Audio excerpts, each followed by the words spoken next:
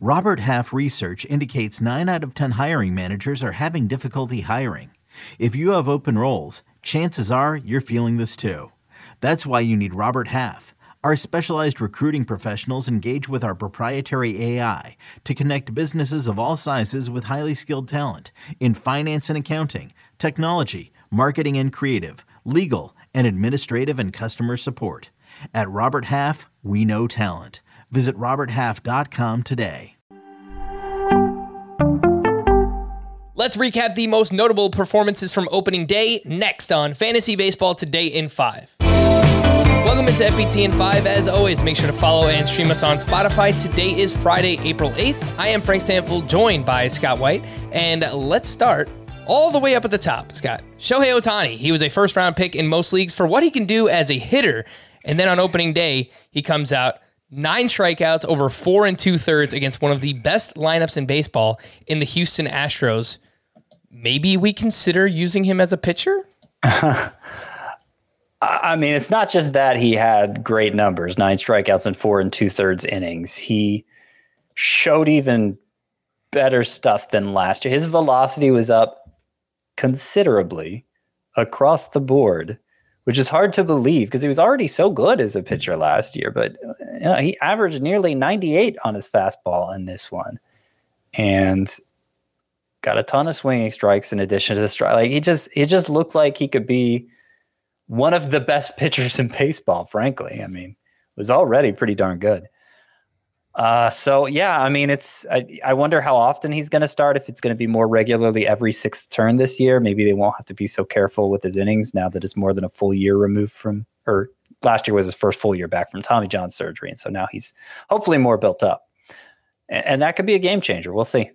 Let's stick with starting pitcher, Scott, and talk about someone you could actually add in your leagues right now. Tyler McGill looked very good against the Washington Nationals. 5 shutout innings with 6 strikeouts. The fastball velo was up for him. He's only 36% rostered. Scott, how excited would you be to add someone like Tyler McGill? Yeah, you say the fastball velocity was up. I want to say up a mile per hour and a half on average. Like it was way up too. Not quite to Ohtani's level, but definitely enough to care about. And yeah, he got 10 swinging strikes on 68 pitches. There's 2 pretty good secondaries to go with that fastball. I think he showed more upside than I even imagined him having in this first start. So I would say McGill is every non-reliever from, like, there are relievers that showed their worth picking up based on opening day, but among non-relievers, I think Tyler McGill's the top guy.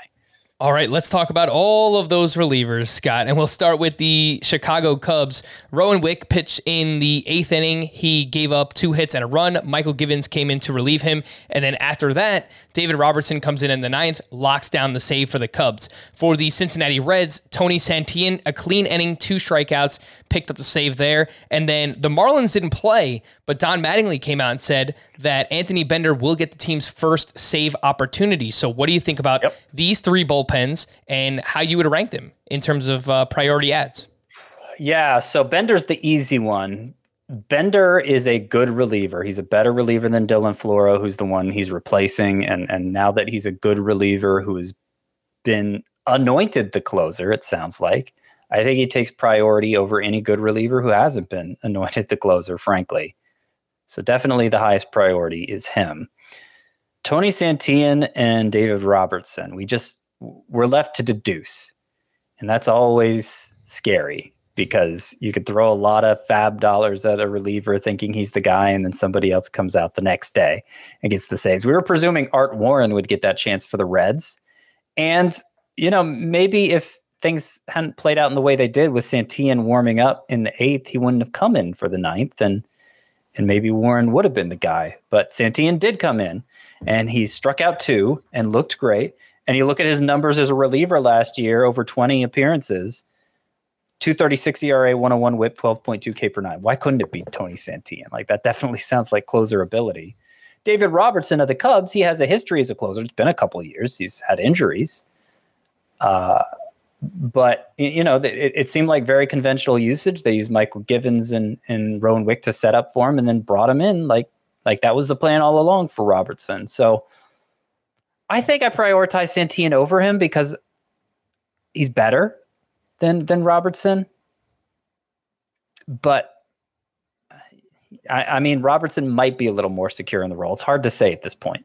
All right, let's wrap up with this trade. A pretty big trade goes down on opening day. Chris Paddock and Emilio Pagan to the Minnesota Twins in exchange for Taylor Rogers and outfielder Brent Rooker. And Padres manager Bob Melvin already named Taylor Rogers the closer, so we don't have to worry about that. But the ripple effect for the Minnesota Twins, Scott, who do you think winds up with the first save there with Minnesota? Rocco Baldelli likes committees, so I think it's going to take a few weeks to sort this out. But if you're making me bet on one Twins reliever to be the guy, I would guess Jorge Alcala is the guy.